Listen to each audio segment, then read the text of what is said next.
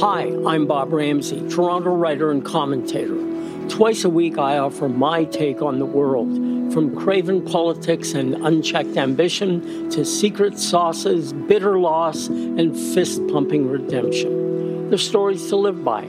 Quirky, high-style, tear-jerking, funny ha-ha, sometimes funny peculiar. My tales don't walk down the sidewalk and browse in the windows. They sneak into alleyways and come out onto different worlds. Alex Brown narrates each mini-podcast to bring to your ears what you see with your eyes in my twice-a-week blogs. And now, today's episode of Ramsay Writes.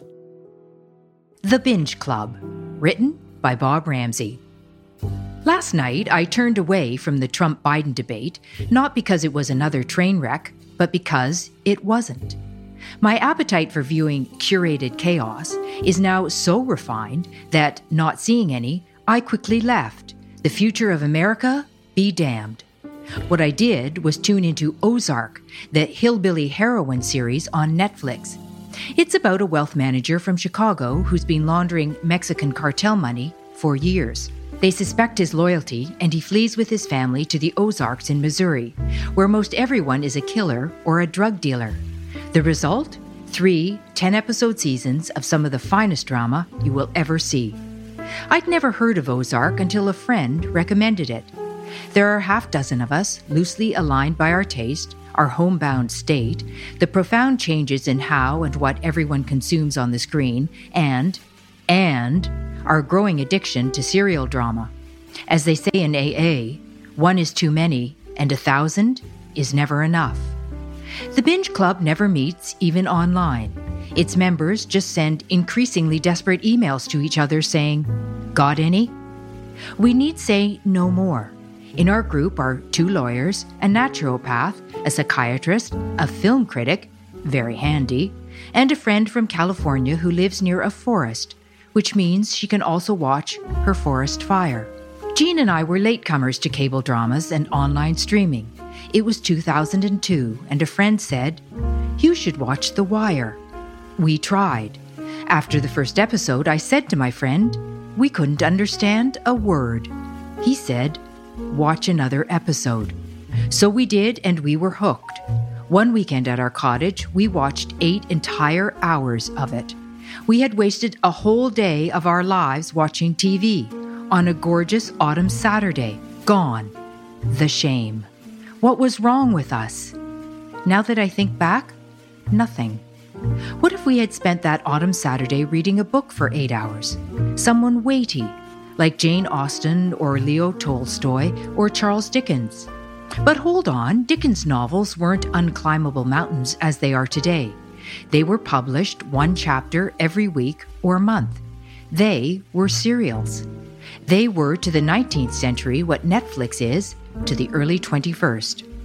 I have to confess, as I look about my den with the walls covered floor to ceiling in books, I haven't actually turned a page on one in months.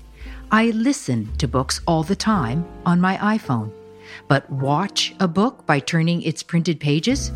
Not anymore. I'm sure there are parts of my brain and upbringing that are already closing down because of this, but there are also parts that are opening for the first time. Like a taste for dialogue that is getting plenty of exercise on series like The Capture, The Nick, and The Fall. If you spot my weakness for British police procedurals, I plead guilty. Which brings me to the series that all of us in the Binge Club devour and recommend to everyone, including yourself. Line of Duty, on Amazon Prime, is about a Scotland Yard anti-corruption squad that became the BBC's best-performing drama in 10 years. It's now filming its 7th season. Yes, that's 7 times 6 episodes per season, which equals 42 episodes in all, which is what used to be a standard work week, which... Line of Duty also has some of the best interrogation, scenes you will ever endure. In order to forestall the very kind of addiction you sense I'm slipping into right now, Jean and I have a strict 1 episode a night policy for everything we watch. Like last night, I quickly saw that Trump-Biden weren't saying anything new, so we watched an hour of Ozark over dinner. Then, well, when that episode ended with the FBI swooping in and, Okay. So I quickly scanned CNN to see if I'd missed anything on the debate, then said to Jean, "Honey, how about just this once There are scads of online book clubs these days. Isn't it time we had scads of online binge clubs too?" Today's Ramsay Writes was read by Alex Brown. For more information on Bob Ramsay, his work, and all the other things he does besides writing, go to RamsayInc.com. That's RamsayInc.com.